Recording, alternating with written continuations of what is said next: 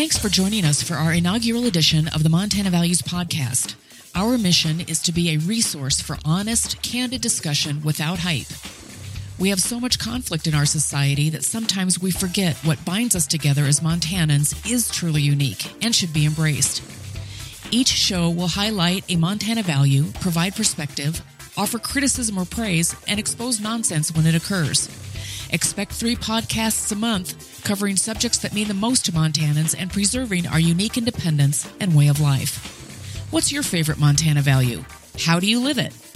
Let's find out together with our host, Tammy Fisher. You're all fired up today. Yes, I am.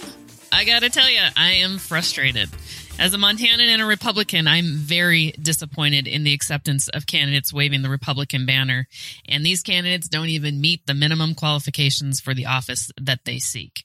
Like most of you, regardless of political party affiliation, I am a Montanan first. I have been known to vote for Republicans, Libertarians, and even an occasional Democrat.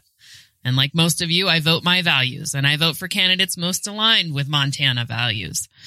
I even took a test once to try and determine which political party most aligns with my Montana values, and it turns out I am more libertarian than I thought. I ended up being 40% libertarian, 60% Republican by the test standards. I guess I shouldn't be surprised because I'm fiercely independent, rebellious, and I question government interference with daily life at every turn.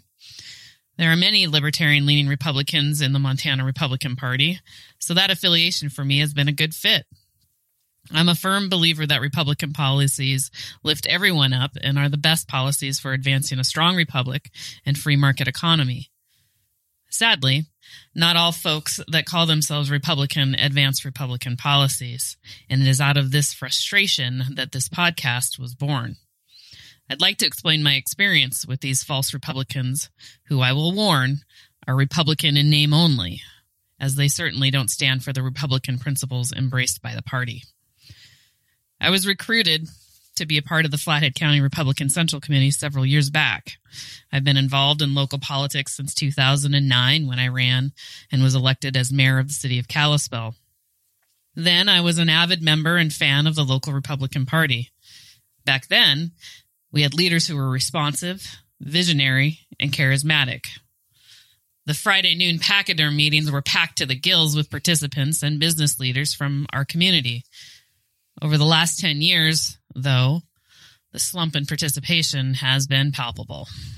Once the visionary Big Tent leadership ended, litmus testing right-wing extremism took hold. Friday noon meetings are now a glimmer of what they once were.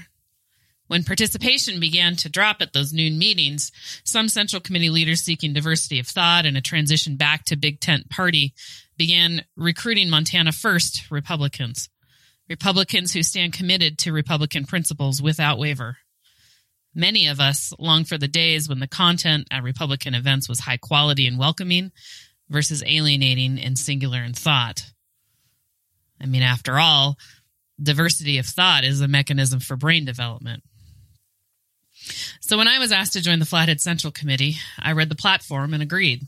I assumed that the rumors that had been going around about the Flathead Central Committee were exaggerated, and that since every decision I made as the mayor of Kalispell was consistent with Republican principles, that I would be welcomed with open arms. Well, I was wrong.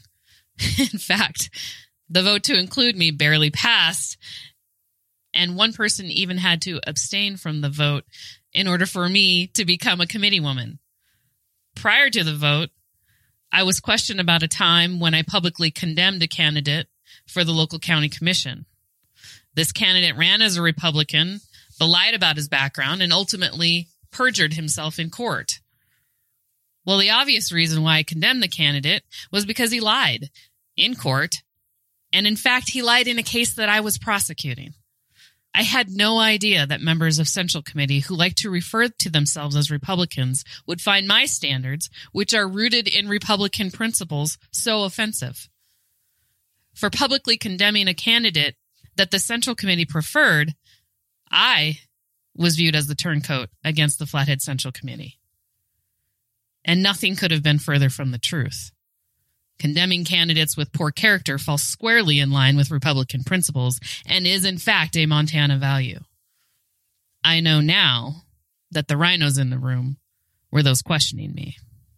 It was clear that participation as a Central Committee woman was going to be difficult, but I persisted. I was convinced that if we were all involved in the party to promote Republican principles, surely there would be a melding of the minds and common ground. Well, I was wrong. Freedom of thought was not welcome. Questioning candidates about their character and criminal background or activities, especially incumbents, was shunned. In fact, allegiance to these fundamentally flawed candidates was required in order for acceptance into this Central Committee. The Central Committee rhinos had exposed themselves, while I and several of my peers, and even those who I recruited to the Central Committee as new Republicans, were holding firm on Republican principles. These so-called leaders of the Flathead Central Committee compromised the two Republican and Montana principles I value most: rule of law and honesty. And they compromised on these principles in order to win elections. So despite our efforts to bring fresh perspective while maintaining Republican principles, those that viewed themselves as the elders of the committee continued to shun any headway to bring about an open, big tent, and embracing local Central Committee. At a time when the left is moving further towards socialism, one would think the local party would embrace diversity of thought and fresh perspective of other like-minded folks. This was not the case. It was a committee that was stuck in a tunnel. Meetings were uncomfortably tense, and new members were viewed with skepticism rather than embrace. The final straw for me was a debate over fealty to the party versus upholding basic standards for candidates who wish to wear the Republican brand. The party was requesting all Central Committee members support all candidates that had the moniker Republican behind their name. Since several of the Rhino-preferred candidates had recent criminal backgrounds, I rejected that notion of blind support and condemned party leaders for not intervening to ensure criminal candidates did not have party support. I spent part of my legal career as a prosecutor, and I am an unabashed supporter of law enforcement. I cannot and would not yield to support convicted criminals for office, and certainly not under the banner of the Republican Party. Adherence to rule of law is a Republican principle, but not for these rhinos. When accused of violating the 11th commandment by criticizing a candidate's character, it was clear to me that the local Central Committee placed winning above all else, even at the cost of alienating law enforcement and principled Republicans.